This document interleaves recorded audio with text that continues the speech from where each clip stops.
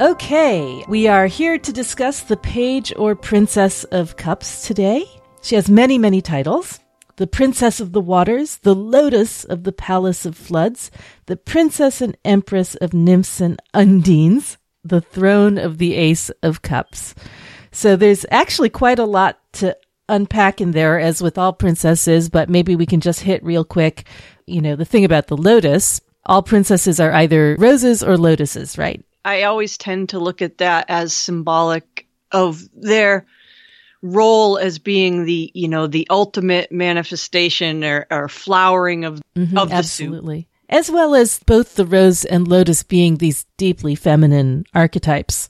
The lotus goes with the Princess of Cups and the Princess or Page of Swords. The rose goes with Princess or Page of Wands and the Princess or Page of Discs. And I think we probably had some theory at some point that we either looked up or talked about why the rose goes with the first and last, the fire and the earth, whereas the lotus goes with the swords and the cups. Do you remember anything about that? Well, I don't remember exactly what we had to say about that in the Princess of Wands episode, but just off the top of my head, the rose is a more passionate and earthy type of manifestation as opposed to the lotus, which would make sense why it goes with wands and discs. Right. I think it also makes sense because there is that connection between wands and discs where, it's the end of the cycle and the beginning of the cycle are connected. Yeah, that passion purity thing. It almost seems like the lotus is more of a virginal, well, still having to do with birth, but more of a virginal energy. And the Princess of Cups and Swords kind of feel that way a little bit more so than the Princess of Discs, who's obviously already pregnant, and the Princess of Wands, who's, a hot tamale. Hot tamale. Yeah, that makes a lot of sense. There's definitely qualities of purity, and especially with the lotus symbol, which we can talk about more. Again, it's that red versus white, sometimes expressed as roses versus lily, carnality versus purity kind of a thing. And also what's interesting to think about elementally is that fire and earth are, I guess, considered neutral complements. They're not, same thing with water and air. They're not opposites. They're not friendly the way fire and air are masculine seats, or the way earth and water are feminine. Yeah, that is interesting. So in that sense, then there's a sort of masculine and feminine rose and a masculine and feminine lotus. Suit wise. Totally get where you're going with that. Yeah. So this would be, this lotus, the lotus of the Palace of Floods would be the feminine one. And then the swords one would be the quote unquote masculine lotus. Right. Which sort of makes sense when you consider their personalities and meanings. Right. And if you also think about the way a lotus grows, it grows with its roots in the water and it reaches up to the air. So, right. I mean, I guess you can say particularly appropriate for this particular princess just because of the lotus's connection with death and Scorpio. Right. Because it's got that meaning of, transformation from the mud, like the death card, what grows from the purity that flowers from what's putrid and muddy. Maybe we can talk for a second about her elemental qualities as earth of water. Yeah. Yeah. So like all princesses, she is the earthy part of her suit. And I was kind of reviewing some Lon Milo Duquette yesterday, and he was talking about how the princesses all have to do with, something we've talked about, the idea that they are the manifestation of the element in the actual world. It's grounding, the grounding of emotion, the grounding of the suit. When I think about, the elemental correspondences of the court cards, in this case, earth of water, you can break it down into, translate it according to the four powers of the Sphinx. So earth is the action, the silence, but taking action. It's the manifestation. And then water, the whole power of that is to dare and to love. So if you can really boil it down, the Princess of Cups is about taking action in response to emotions and intuition. And you can also think of earthy parts of an element as being the part of the element that stabilizes and crystallizes, which is a term we'll talk more about, bringing it, as you say, into action, into the real world, into the earth itself, into something that you can actually tangibly touch and perceive. Yeah. The princesses are the embodiment or flowering of the ace, so of the whole suit of water. So if you think about what's the role of water, what's the purpose of water, this is the ultimate expression of that. So the purpose of water is it's the generator of life. It's got the emotional component, and it's got a shape-shifting component. And so if you think about all those in relation to how that might manifest in the world, you get this artistic type of person or energy that has a real muse-like quality. Yeah, someone who really goes between that world of feeling and the real world, back and forth. Yeah. Yeah, I think Liber Theta talks about this card in terms of the soul and the relationship to the higher soul and its spiritual patterns in the world. Right. And so her relationship to the ace in particular is always interesting to think about. On the one hand, the court cards are considered elemental aspects of the ace, right? Like the ace itself is unmanifest potential, but the court cards sort of go through the fiery part, the watery part, the airy part, and the earthy part. But even within that, the earthy part is separate, right? Separate and also containing all that came before it. Yes. And Duquette says something really interesting. He says, the ace can be worshipped, but the princess can be adored. Yeah, there's like removal of that barrier instead of just the pure worship of Keter, which is ineffable. It's down here in Malkut in the world. Right. So we also talk about the princesses as having a geographic component, not necessarily so much of a temporal component, although we can talk about that in a way, but also as having space rather than time, as I think Duquette calls it. If you conceive of the sphere of the Earth, they're all quadrants around the North Pole, right? Yeah. Right. So it's the North Pole, and we had the princess who was kind of over the continent of Asia, Princess of Wands was, and this princess sort of over the Pacific. Yeah, which makes perfect sense. Right. Right. Where all the water is. Right. And I think, in the context of that, it's really interesting to think of her as a contrast to the Princess of Wands. So, on the one hand, the Princess of Wands, she was a princess of fire. She was, the heart of the Princess of Wands was in Leo, in rulership and strength.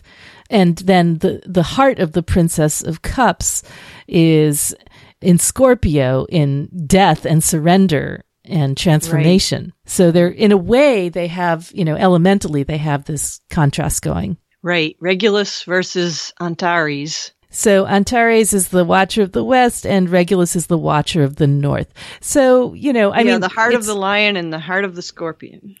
Right, right. Rulership versus sacrifice and surrender. Yeah. So they have, maybe they aren't polar opposites in terms of direction, but they certainly have, right. Because they're not on the qualities. Same astrological axis, Leo, Scorpio. Right. They're square to each other. Yeah. So the princess who would be on the opposite axis would be the Princess of Swords.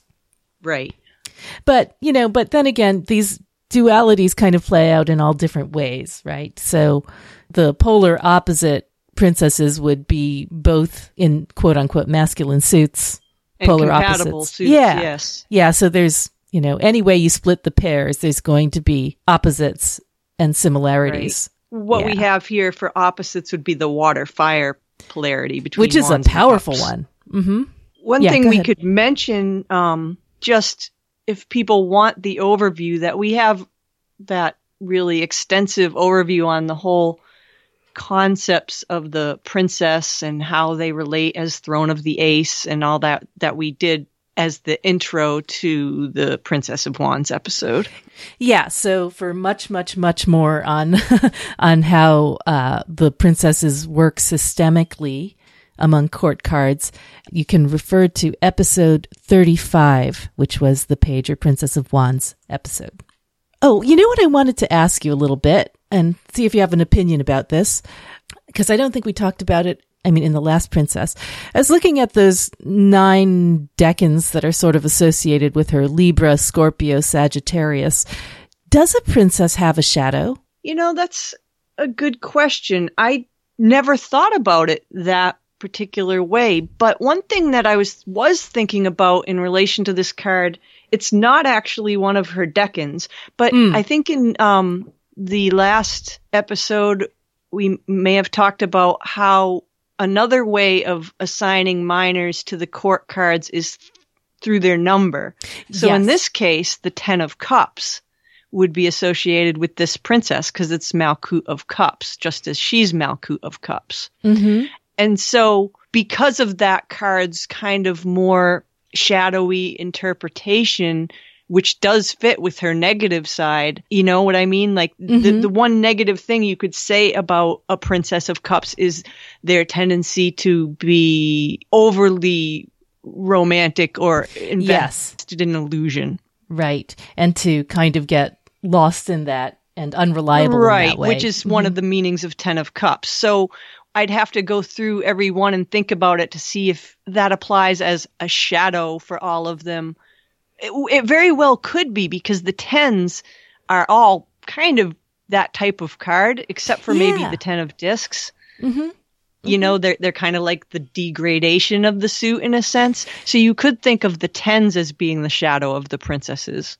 Yeah, and perhaps. Even the 10s, that I like that a lot. And even the 10 of Discs, you know, if there's a shadow to it at all, it's that it's sleeping, right? Or hoarding. Or unconscious. Yeah. Mm-hmm. I like that a lot. And also, you know, that's something I think about with this card, that unlike some of the other Cups courts, we've talked a lot with the Knight or King, Queen, and Prince or Knight. We talked a lot about sort of betrayal or, you know, or not being quite able to trust some of them in one way or another. But this one, it's more like flaky than devious. Yeah. Right. Like if they're not there, it's because they're somewhere else, not because they're trying to undermine you. Exactly. Right. Agreed. So actual decans associated with the Page of Cups are the 3 decans of Libra, the 3 decans of Scorpio, the 3 decans of Sagittarius. And I was thinking it's kind of interesting to look at that story. You know, if we look at those mottos that you brought up originally, I balance, I desire, I see, right? So I balance for Libra, I desire for Scorpio, and I see for Sagittarius.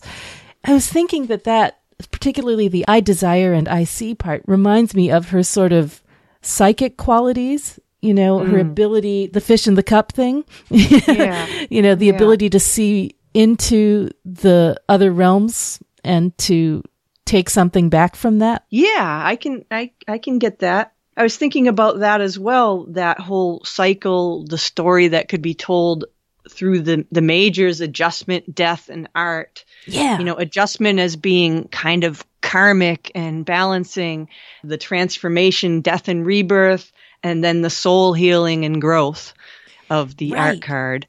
There's kind of a story there. You know, so you go from air to water to fire. So from sort of a mental approach to a emotional surrender in Scorpio, and then the drive to reconcile in it's like a story about dissolving and merging with the soul somehow, you know, some sort of karmic rebalancing that, you know, you have this death and rebirth experience, and then there's that the rebirth is the art card where what's been dissolved is now combined.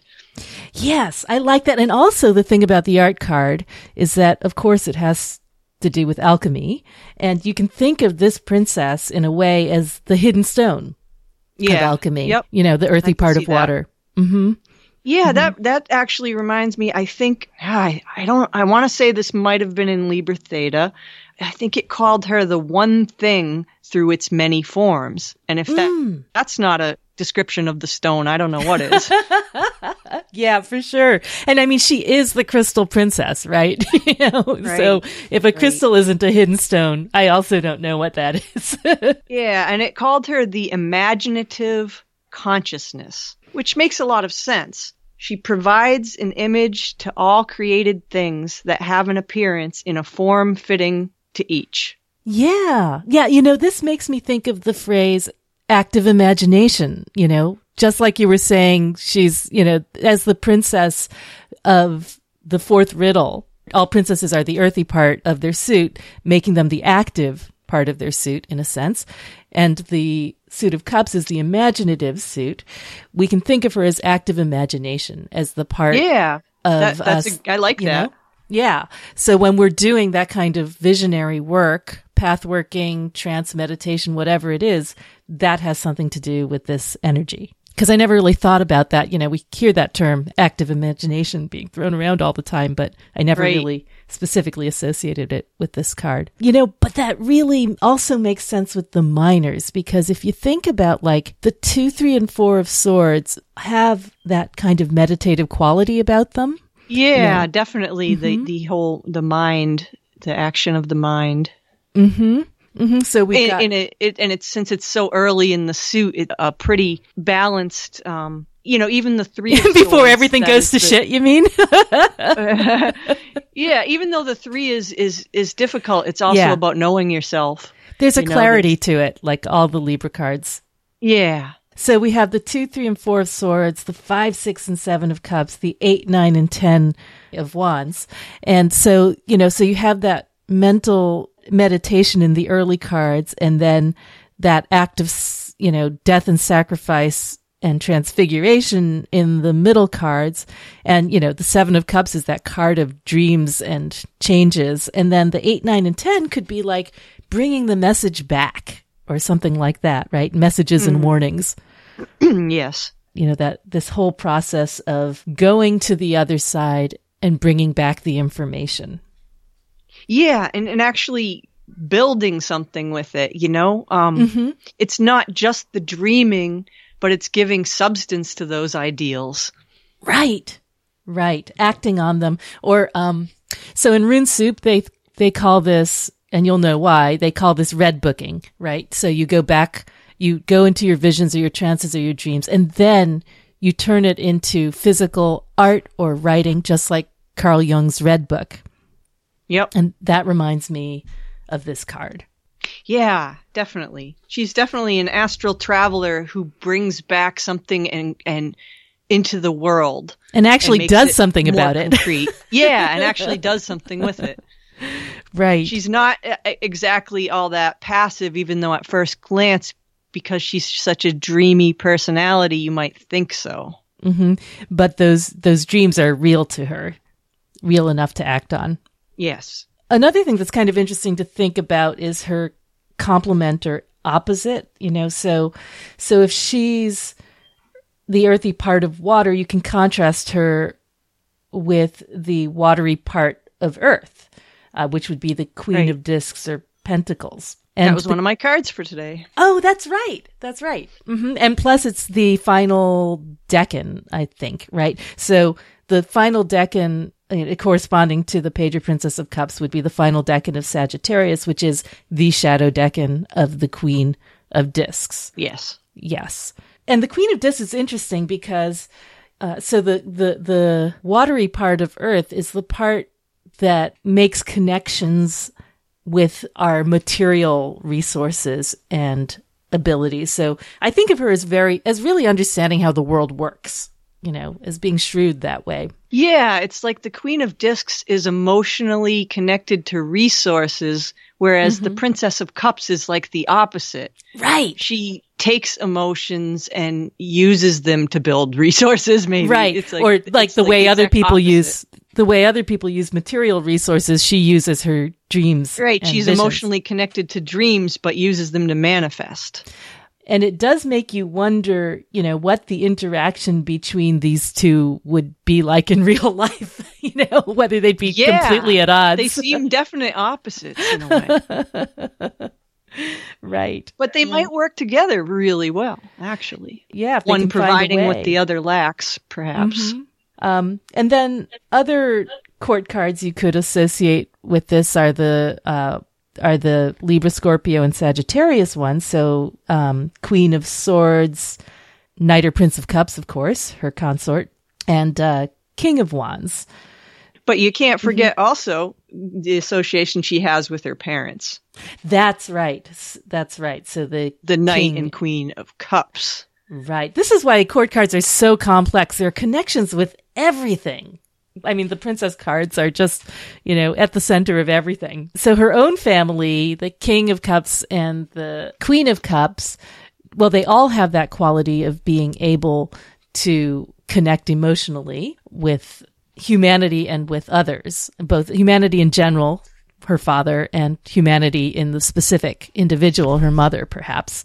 Yeah, we definitely want to consider the Cups courts when we consider the princess, just because the princess is only at her most powerful when she's actively manifesting the positive qualities of her parents. Right. Because, she's, what is the quote about that? It says, she's a temple rightly builded when she's manifested as the daughter of wisdom and understanding, or will and love, and the betrothed of beauty. So that's talking about will and love, her father and mother, and betrothed of beauty, the prince. So when she's established a positive connection with all of those things, she's the most powerful card of the suit. And as to her brother / consort husband, she has to be awoken by beauty. Beauty being, Tiferet. So yeah, connected with the heart of the holy guardian angel. Yeah, knowledge and understanding are the parents of beauty, and beauty awakens the kingdom. The names of the Sephirot are contained in that statement, right? And that's why the princesses, as we mentioned in the princess overview, stand firmly by themselves on their own 2 feet, wearing little armor, if any. Right. Because they're sufficient unto themselves. At their highest manifestation, they carry within them everything they need from the rest of their family. So they can express the most positive qualities of their spouse and parents, I guess. Right. And also it's worth remembering that, her dwelling place in Malkut is sometimes said to be the dwelling of the Shekinah, the female aspect of the divine. And that is, I think it's particularly interesting and relevant in the Cup suit, because the prince who's going to awaken her is the Scorpio prince, the prince of desire. So our divine female aspect is awoken by desire is a way to look at that as well. Definitely. I've always thought of this card as being a muse. And a muse throughout history has always been, in the real world, a female muse is usually someone who's desired and considered beautiful, and that awakens something within an artist to want to capture that or express that or something like that. So there's definitely an element of desire there. Right. Yeah, I was just listening to Rune Soup yesterday, and I think Gordon White was interviewing Connor Habib, and they were actually talking about desire as the fundamental principle connecting the cosmos together. And, which is an interesting way to look at it. I mean, desire itself has so many different aspects and connotations depending on what culture you come from. But it is one way of looking at the world. Yeah, and it does fit with, the Cups suit as expressing the idea of love. Love and desire are intertwined. Do we have more to say Kabbalistically? The one thing I would just mention is that we should remember that Malkut and Keter have a unique connection. Yes. Malkut has a direct line to Keter, both through being on the middle pillar, straight up, the bottom to the top. And then there's also the connection with the Keter of the following suit. So right. Malkut has a unique relationship with divinity. Right. So in a sense, card-wise, the Page or Princess of Cups has a direct connection with the Ace of Cups. It is her throne. But yes, she also has a connection to the Ace of Swords. Right. So that clarity, the birth of reason, is what she's giving birth to with her ability to dream things into existence. Yeah. So I have a few cartomantic notes if we're ready for that. Sure. Okay, so there are just a couple that are commonly talked about. The playing card equivalent to this card is the Jack of Hearts. So we talked about some of the qualities of the Knight or Prince of Cups as borrowing Knave of Hearts qualities, but there are actually some historical figures that are associated with the Jack of Hearts, which seem to resonate with this card. So the one that you hear about the most is this French military commander. Doesn't really sound like it's going to work, but it will. So the name of the French military commander was Etienne de Vignolles, but he was much more widely known as La Hire. So La Hire is actually spelled, La meaning the, and then Hire is H-I-R-E. Nobody really knows what it means, except that it might have something to do with, some people said he was such a fearsome commander that he was known as Ira Dei, the wrath of God. But the really important thing about him is that this was during the 100 Years' War, during the time of Joan of Arc. And he was one of the few military people who believed her, who believed that she was getting messages from God on how to save France. So he was her companion in arms. He helped her. They fought side by side, and he was considered, in retrospect, a hero. And I bet because he was a dude, he didn't get burned at the stake like she did. Right. But so he's considered sort of one of the more positive associations with the Jack of Hearts. And I think the reason there's a connection with the hearts or with the cup suit has to do with his faith, his belief that St. Joan, that she was real and that her visions were meaningful and that they should be acted on. So, yeah. Interesting. Yeah. And then the other character correspondence with this card is that of Paris of Troy. And it's considered sort of a negative connotation because Paris, his claim to fame is that he awarded the golden apple to Aphrodite, right? And was rewarded with Helen of Troy and warfare. Yeah, that's interesting too, because both of those figures almost have a story about a muse. Yes. You know what I mean? Yes. Yes. The first was inspired by Joan of Arc and believing in her visions, and the second one was inspired by the beauty of Helen. Exactly. And then there's that whole connection with being, favored of Aphrodite, the connection with her as the goddess of the sea, born from the sea, born from a shell, or rising on a shell.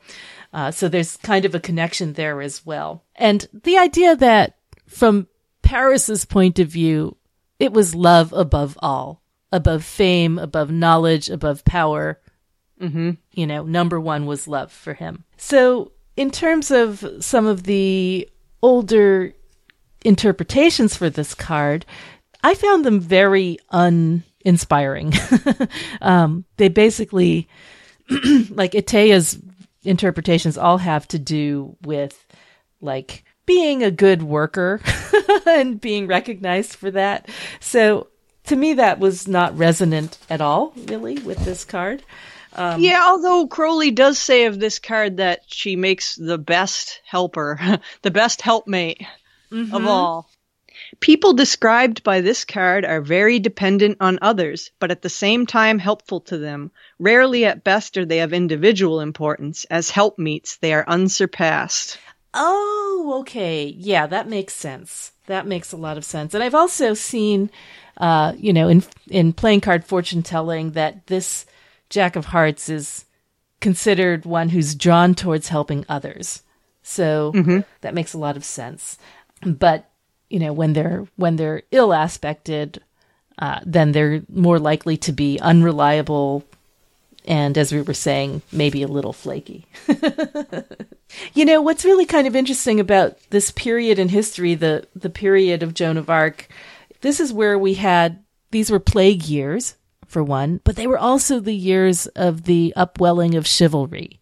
So, where the idea that the knight clad in armor, the knight, who was previously a completely martial figure, was now one who had a religious mission and a mission of charity and helpfulness towards others, towards protecting the innocent. So that was, an underlying tenet of the chivalric era, which seems to kind of go with this suit and maybe even this card.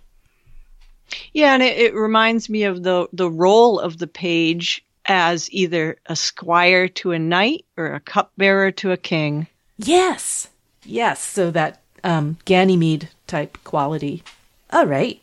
Shall we look specifically at Rider-Waite-Smith? Sure. So I think the first thing we have to deal with is the fish in a cup, right? Yeah, the fish in a cup. It's the best part of the card. Hello. Hello from hello below. Waite says that this is a fair, pleasing, somewhat effeminate page. I mean, just call the page a girl already. Right.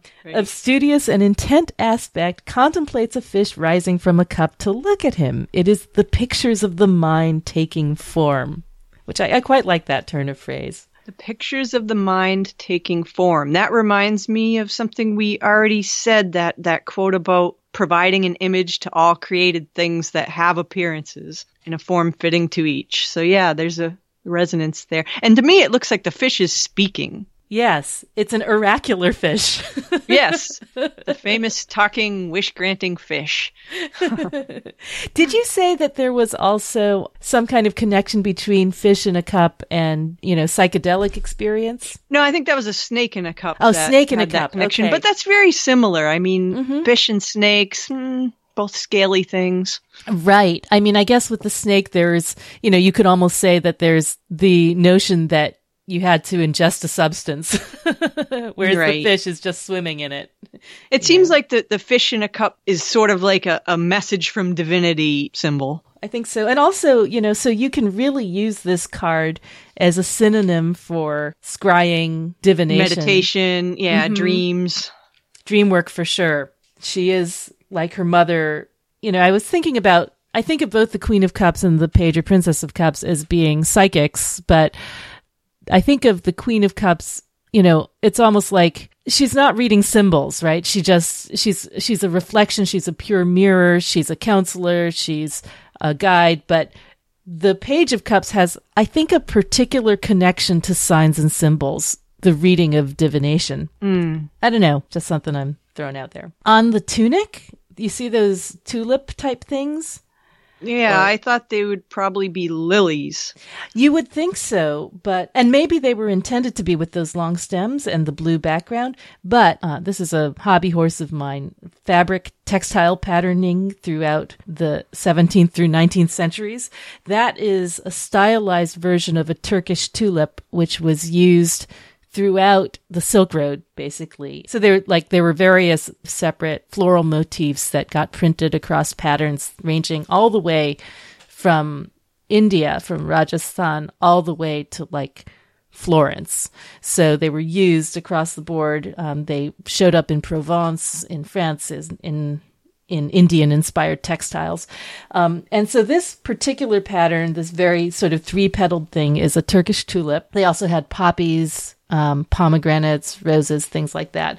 This one, the Turkish tulip in particular was used as a symbol of love, much like the rose. So, which kind of makes a lot of sense with this card. That's interesting. Yeah. I assumed they were lilies because they sort of look like fleur-de-lis. And I think there's no reason not to think of them as lilies, Right, and it does. The lily also kind of makes sense in the context of its, purity. Symbolism for innocence and purity and feminine and phallic. Yeah, both both going on. Yeah, the lily is kind of like the phallic version of the lotus.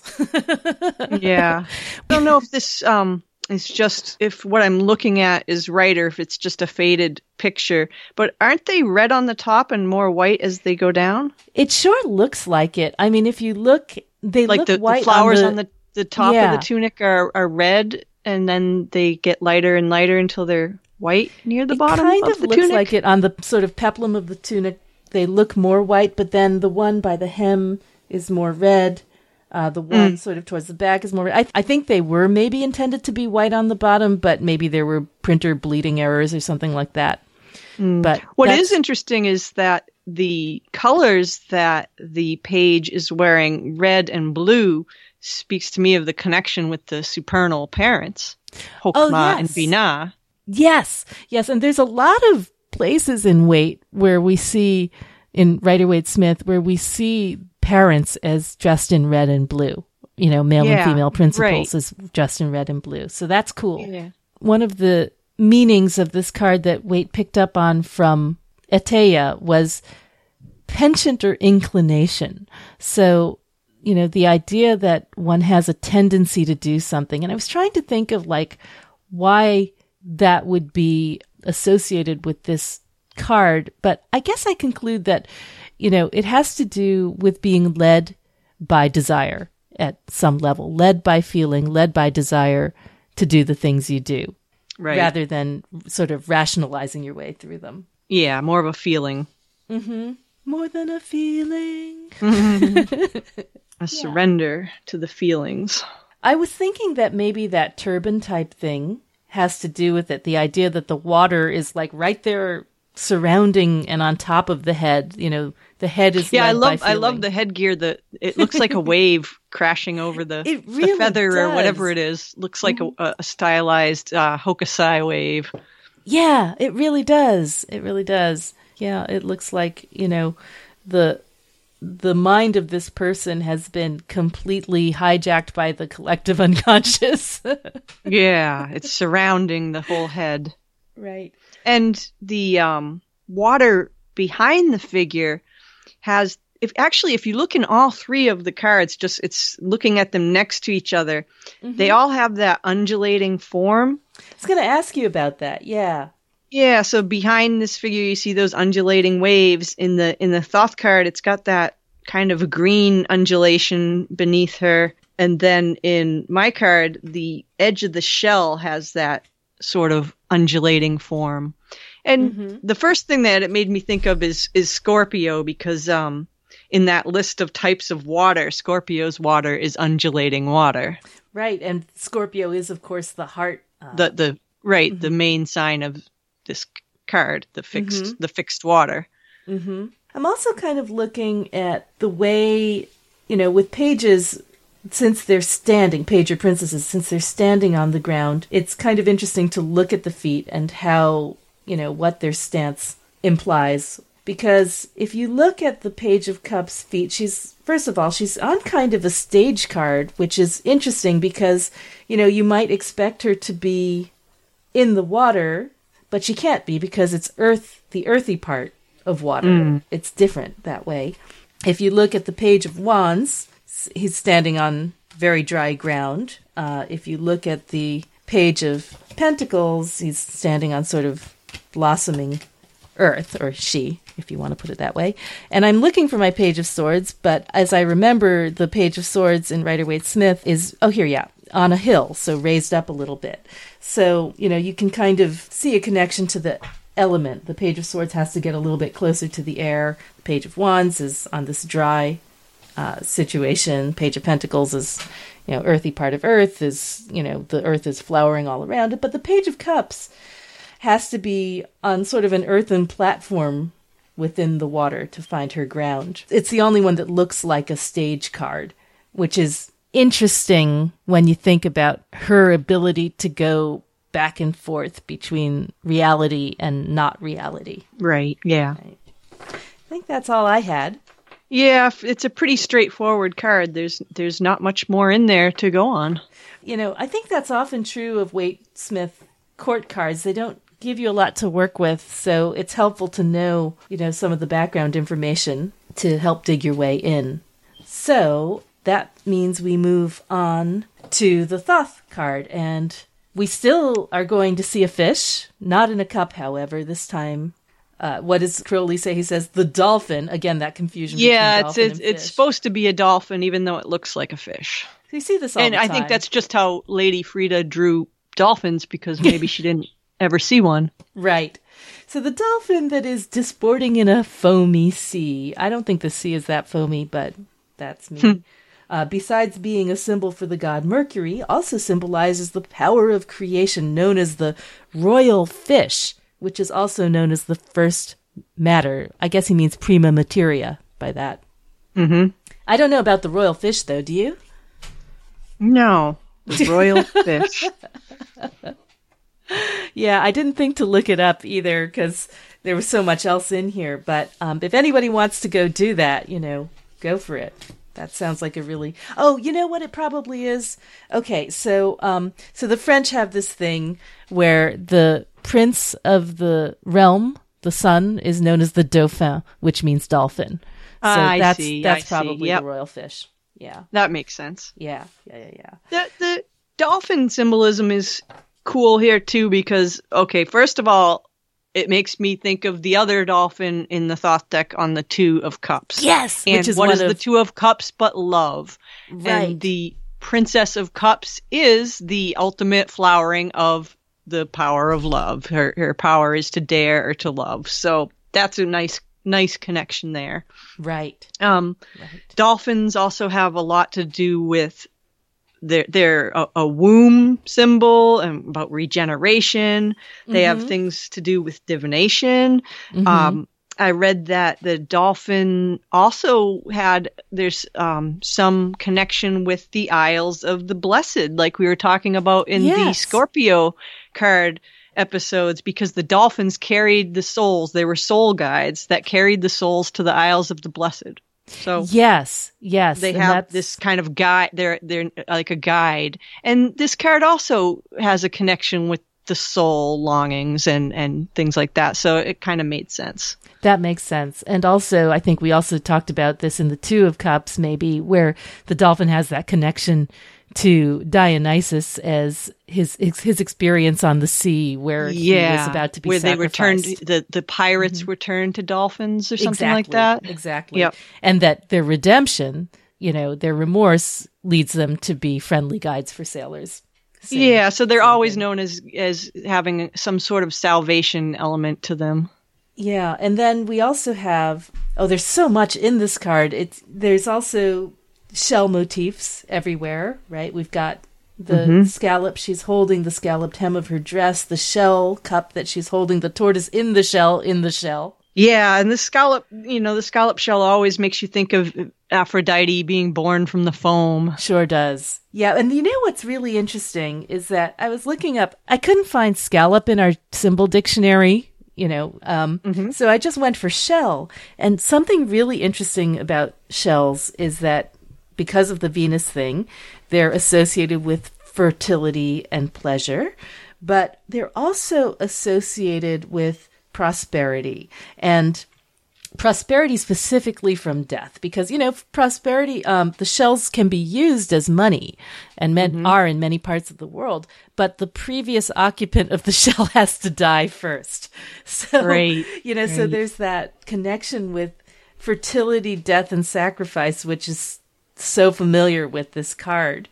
And also the fact that water associated with the West, associated with our ancestors and death in many cultures also. And there's also the really obvious symbolism of the shell that ties it back to the Ace of Cups. Yes, which has that same scallop motif. Right.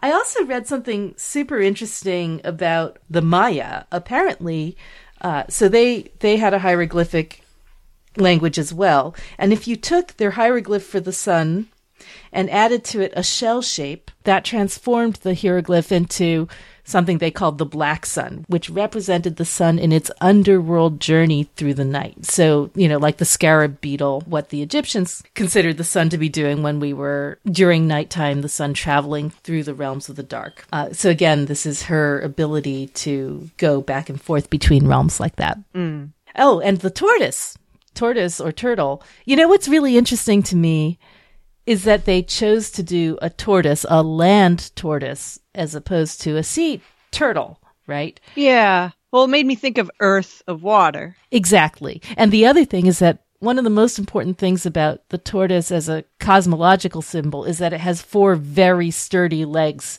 standing on the ground. So Right. That's why we have cosmogonies where the turtle supports the earth, because it has that stability and strength, which seems very princess-like to me. Yeah.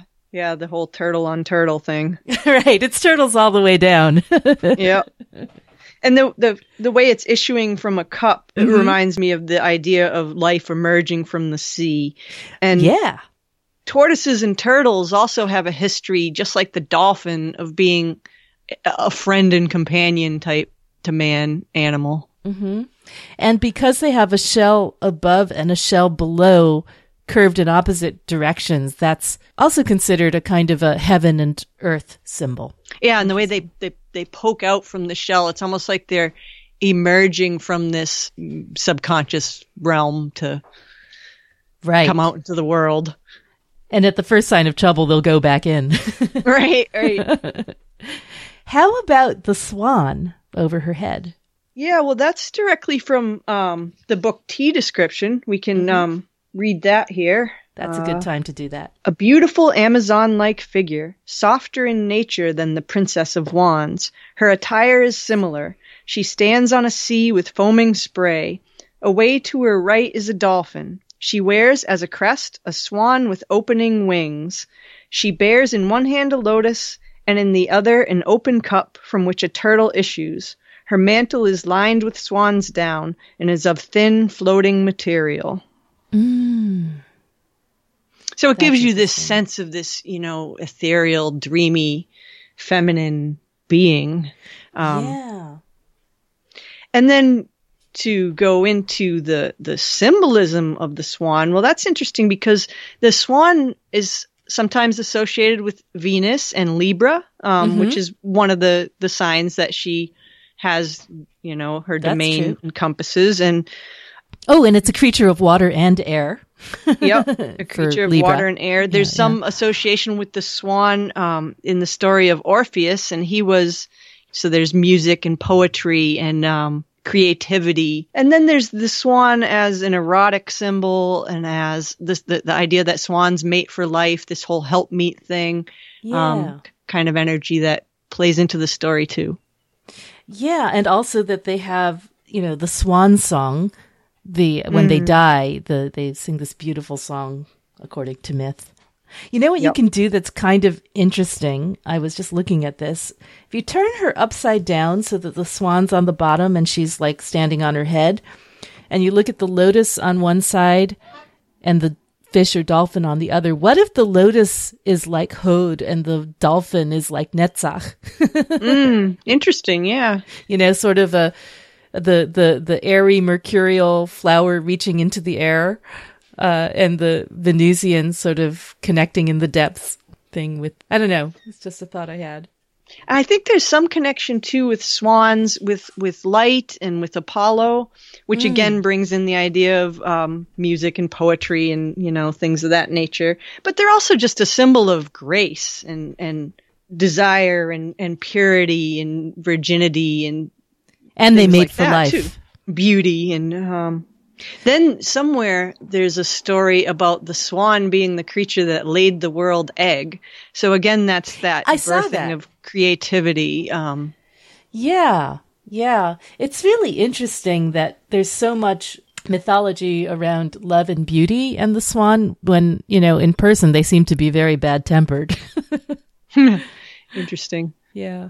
And then the thing I think I like best about this card is the crystals everywhere. Yeah, the salt crystals. At least I think of them as salt crystals. Oh, is that what salt crystals look like? I suppose they're different forms. They kind of look like that. Mm-hmm. Not exactly. The actual salt crystals are more square, but they remind me of that whole idea of the crystallization of water and this Pacific Ocean, and yeah. calls to mind salt crystals. For sure. And crystals in general are, just to be super obvious, considered symbols of clairvoyance because they are transparent like water, and yet you can hold them like earth.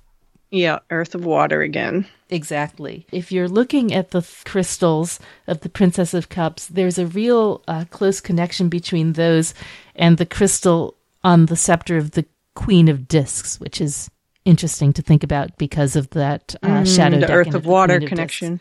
Right. The other thing about those crystals, you'll notice they have 6 faces, which seems to be a Tiferet potential connection. Yes. Well, they have 7 faces if you include the central one, but 6 facets on the side with a 7th top face, I guess. Right. Yeah, and this process that Crowley wrote about is the faculty of crystallization, which I think was a really important concept for him, the idea that the power of water gives substance to ideas. Yeah, definitely. I think Liber Theta calls her a life artist in regard to giving substance to ideas. And also the connection with the hidden stone, which we talked about a little bit before.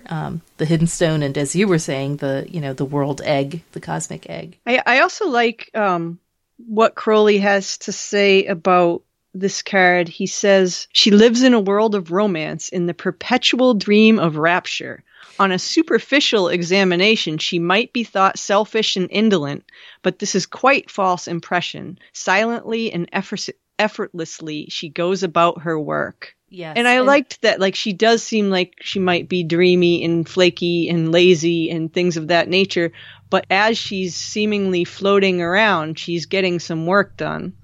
She is. She appears to be, in rapture, in bliss, even though she is also asleep and underwater. Yeah, it speaks to the whole earth of water thing. So there's the getting stuff done, the earth, but in a dream state, the water.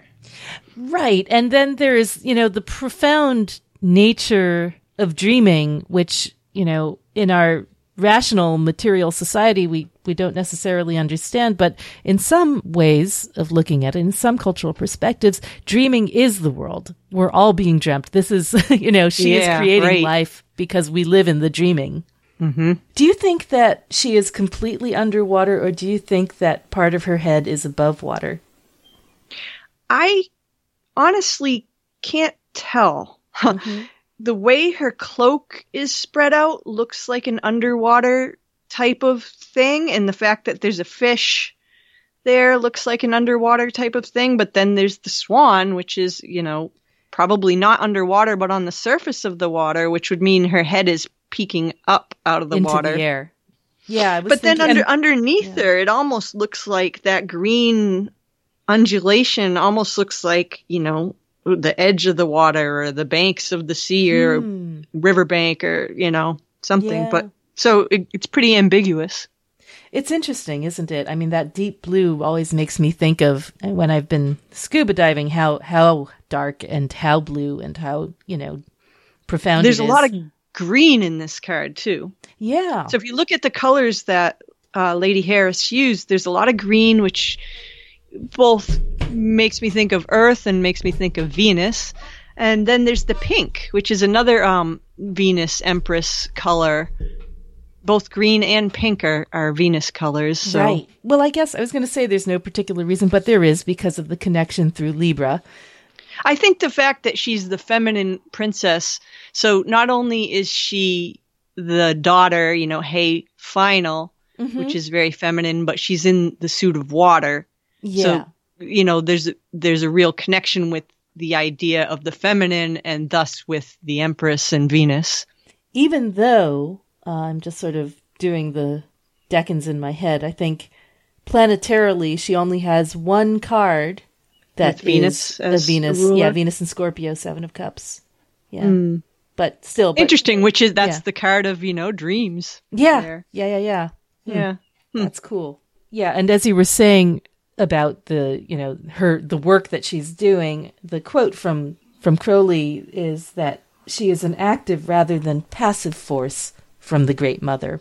Even though, Earth of Water, Right, you active, would think pretty again, passive. being, right. hey, final Earth Right. to take action in the world. Right.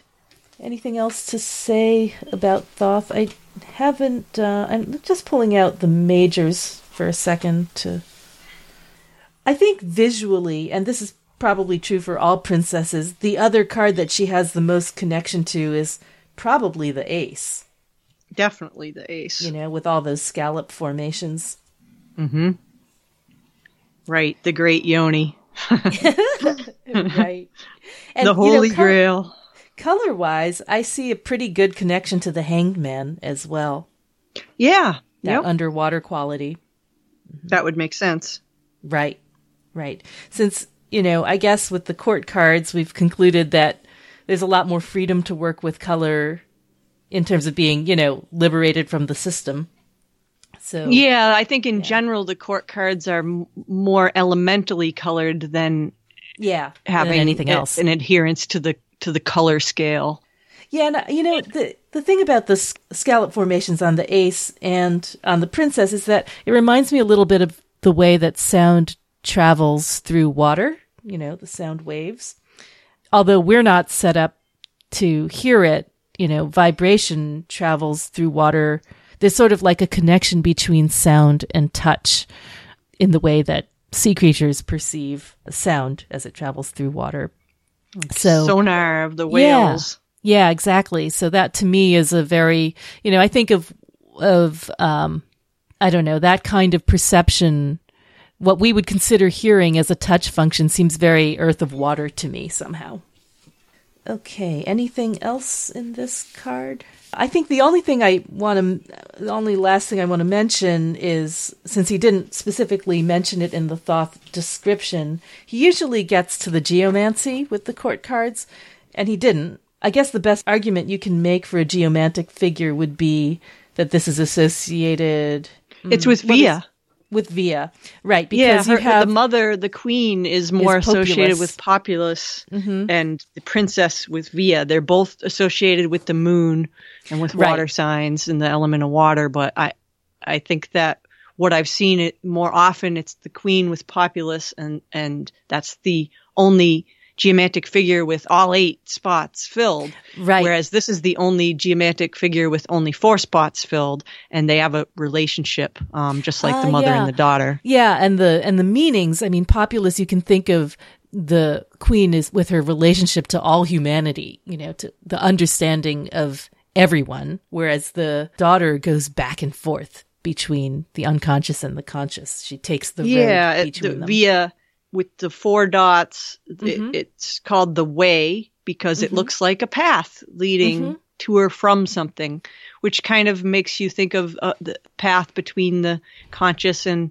unconscious realms and journeys. In general, I think Via is considered more good than bad. It's considered an action on the right path. It's only unfavorable if what you're divining on isn't about progress or isn't something where progress or moving away is desired. Right. And also it's associated with the waning moon. So the Via is associated with the waning moon and Populus with the waxing moon, I think. So, yeah. And that's really interesting. That takes us into the I Ching territory, right? Because hexagram 41 is associated. Yeah. So it's associated with this term decreasing or diminishing, like the waning moon. The name for it is not sun, but sun.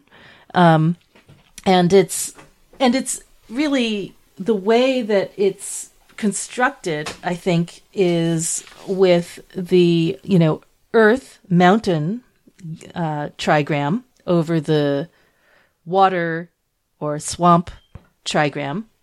The idea that, as the level of the swamp or the water decreases, the mountain above it grows. And the opposite of that is the hexagram increasing, which I think is number 42, and is associated with the Prince or Knight of Wands. So he's, as airy part of fire, he's kind of her opposite, earthy part of water. And his power of increase is balanced by her power of decrease, both of which are considered essential. Something that I saw about this decrease hexagram, I saw it referred to as an empty cauldron, because it was about, the idea of decrease, emptying the cauldron. It was about turning inward and then sharing what you have with the world. I see. So giving, yeah. Giving out what you have. Right. Yeah. And thus the decrease in the empty cauldron, because you're sharing what you've gone within to get. There was something I read in the commentaries about the way sacrifice or taxing from the people enriches the king. From what is lower. Oh, how convenient. Increases. Yeah, exactly. Right. And that immediately inspired a very kind of outraged reaction on my part. But I think the idea with increasing and decreasing hexagrams is not intended, as a political statement. It's just, these are forces in the world, things that happen. Sometimes you give, sometimes you take. The other thing interesting about this hexagram has to do with the two hexagrams that are supposed to be related to it as their hidden influence and underlying cause. So the one that was referred to as the hidden influence was hexagram 24, which is return. And it had a lot to do with gestation and planning, and then also with wooing, which kind of made me think of the I desire thing, as well as the fertility aspect. Sure. And then the underlying cause one, influence, talked about being open to new things. In relation to her, it makes me think of the going to the higher instinct, going within to find your passion kind of thing. Absolutely. And then to share it with the world and make it real. And by taking it out of you, you increase the wealth and riches of the world. Okay. I think we actually did it this time. Yep. Shall we move on to your card? Tabula Mundi, sure. Princess of Cups. Okay. I think this is so interesting. It's almost like she's melting into the water. Yeah, it's definitely, if you look, it is like she's made of water almost. You can't really see her feet because she's dissolved at the bottom there and into the water, either rising from or dissolving into the water itself. And I tried to give, her garments that sort of floaty feeling that is described in book, even if it's not clearly lined with swan's down. But it has that sort of filmy it has quality. That softness, diaphanous quality. Yeah. Right? Yeah. And I think it was David Hulse who, in relationship to this card, said that it's associated with waterfalls and riverbanks. And it does kind of look like she's under a waterfall a little bit. It really does. It really does. It looks like she's, ecstatically bathing in a fall. Yeah, the water's coming from the lotus above her.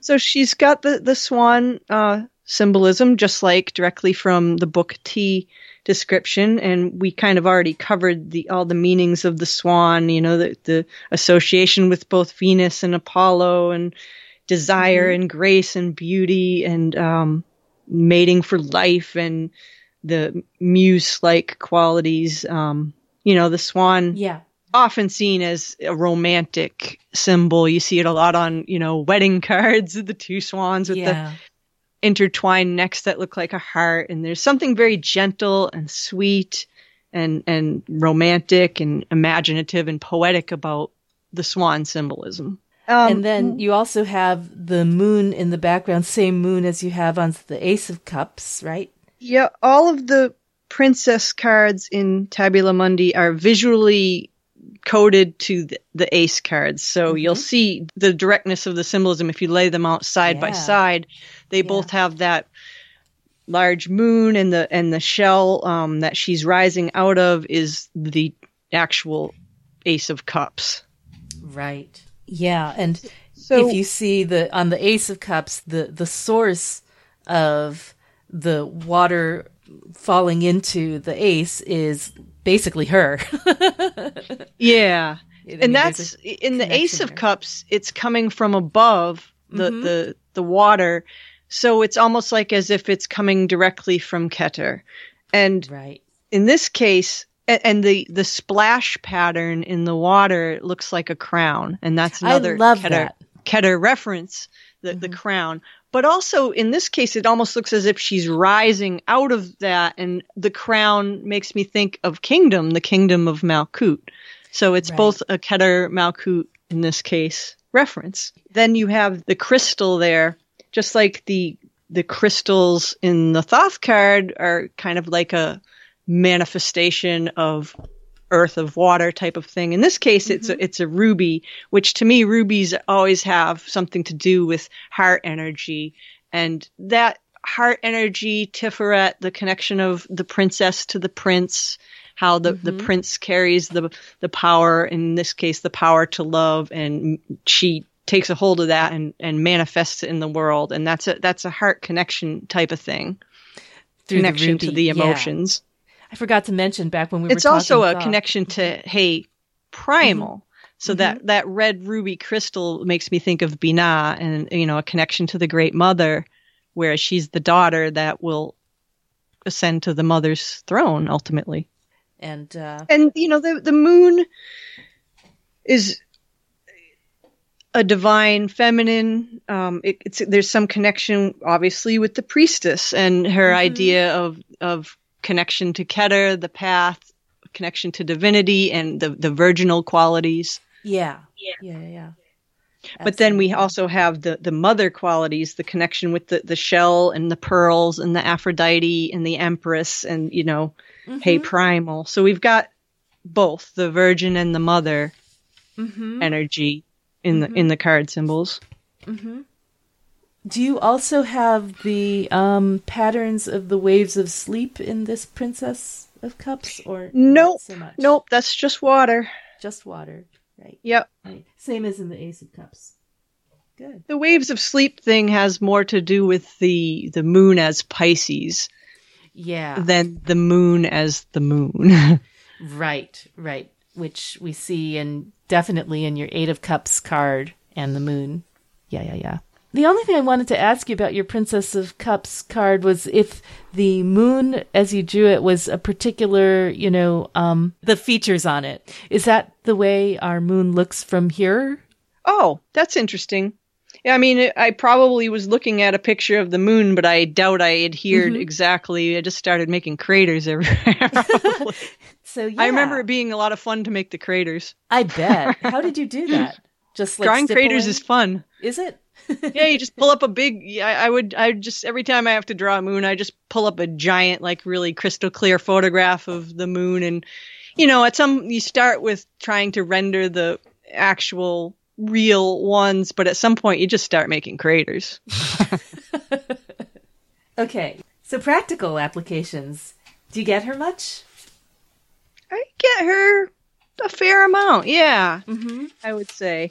It's always really interesting when you're reading for yourself or someone else, probably more so for someone else when this card comes up, because there's so many different ways that it can apply. Right. As an actual person, it's usually someone who's sweet and childlike and romantic and inspiring and creative, a helper, type. But often for me anyway, it doesn't show up as an outside influence. It's more about that connection to love and creation. Absolutely. And the muse-like qualities, I suppose, too. Definitely a muse-like quality. And it's about creation that's based on emotional connection and connection to the soul. There's something she herself looks like an Undine. She does, doesn't she? She looks like a water elemental for sure. Yeah. And the whole story about the Undines was that they had to find a consort in order to obtain a soul or something like that. Right. So strange, right? That's the whole story of the Little Mermaid in a nutshell.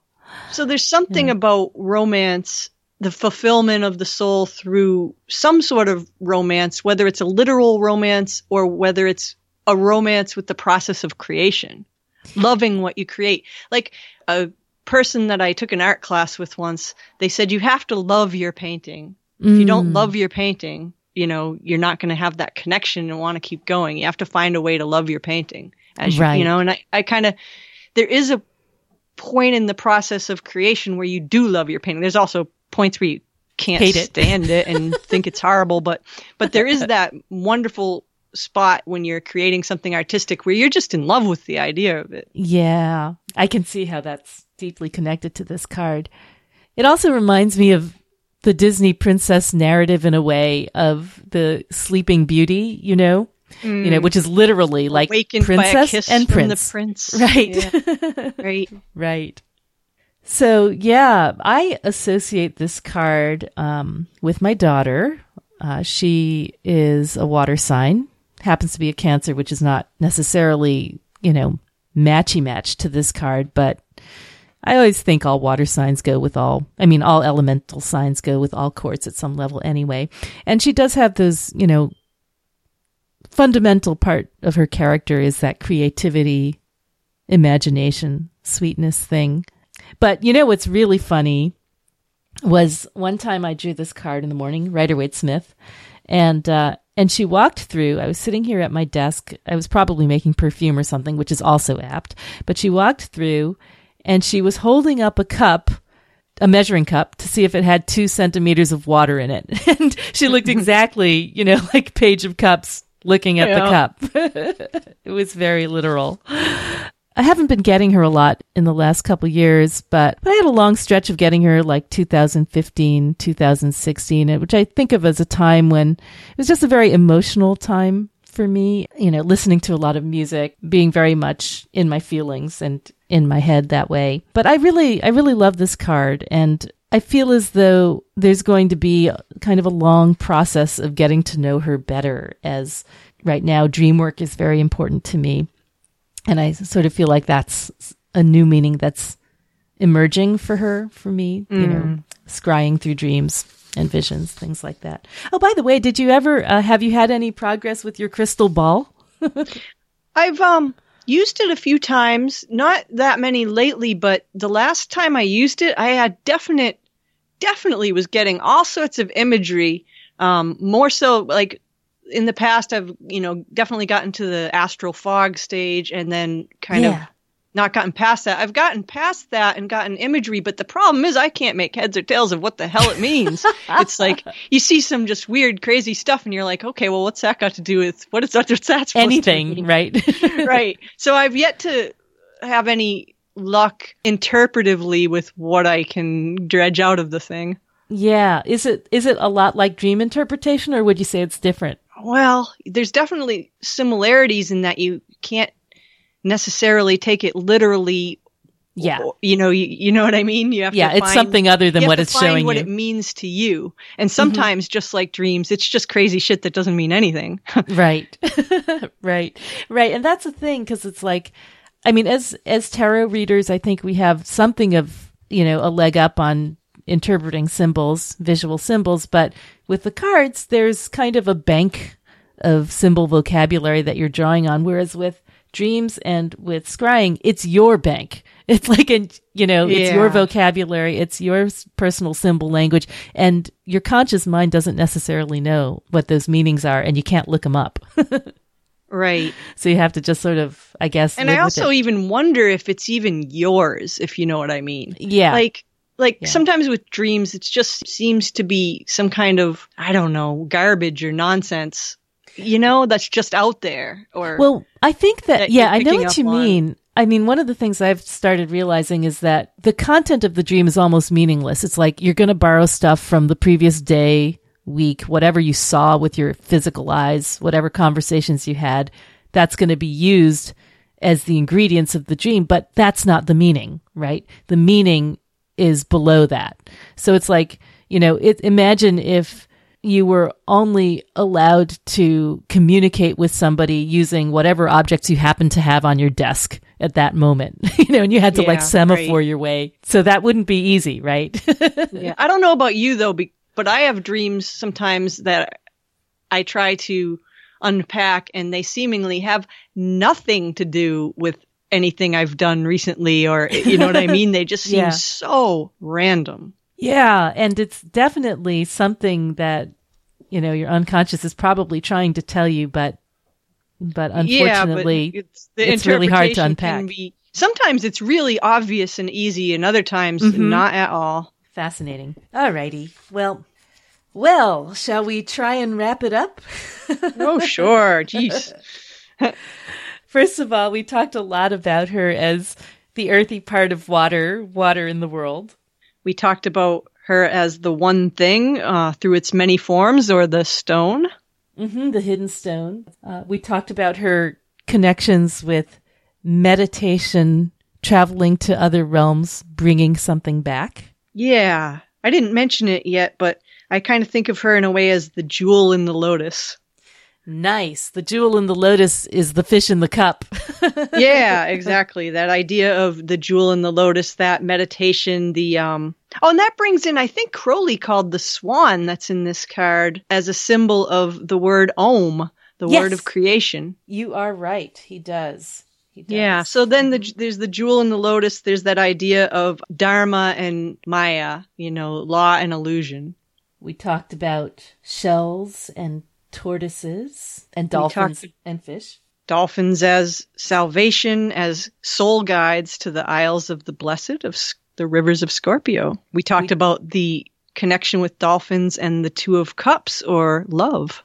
And the royal fish. Royal fish and talking fish and oracular fish.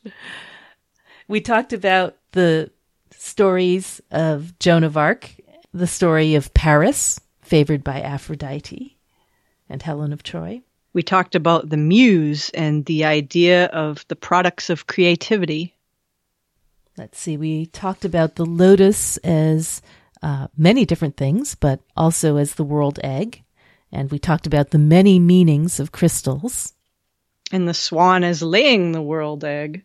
We talked a lot about the swan and all its implications in poetry and connections to Venus and Apollo and purity and grace and desire. We talked about the West and water and ancestors and death. We talked about the union with the divine. And the concept of diminishing or decrease. Yeah, as emptying the cauldron and sharing what you've gone within to find. Right. As well as the road you take, via the road you take to find it. We talked about inner worlds, like what's within the shell, within the grail, within the tortoise shell. We talked about the princesses as being between heaven and earth. And her shadow side as being overly romantic, in love with love, chasing an illusion. And we talked about the princess as having a connection with the Ten of Cups, the other Malkuth of Water card. And her the illusions that can sometimes be her fault through excess. Her connection with Keter and her connection with Tiferet, the prince who must awaken her. As the middle pillar, right? Directly. Mm-hmm. And her Malkuth as the seed of Keter in the next world. Yeah, and her connection with lunar forces and the fantasy and the astral. Right, the waxing and the waning moon. I think of her as really having a particularly strong connection to the Seven of Cups, both as muse qualities, artist qualities, and fantasy qualities. Let's see. We also talked about her connections to justice or adjustment, death, and temperance or art. I balance, I desire. The story of balance and karma through death and rebirth, through soul healing growth. So much in this card. Wow. Yeah. Balance, transform, and dissolve, and recombine. Shall we call it done? Let's call it done. Let's call it done. Okay. I think we outdid ourselves. Okay. Well, thank you. Twice as long as normal. Oh, my God. I guess I know what I'm doing tomorrow. All right. So thank you for traveling through many realms with us. with the beautiful and powerful Princess of the Waters, the Page or Princess of Cups. And we will be back next time with a new suit and the Ace of Swords.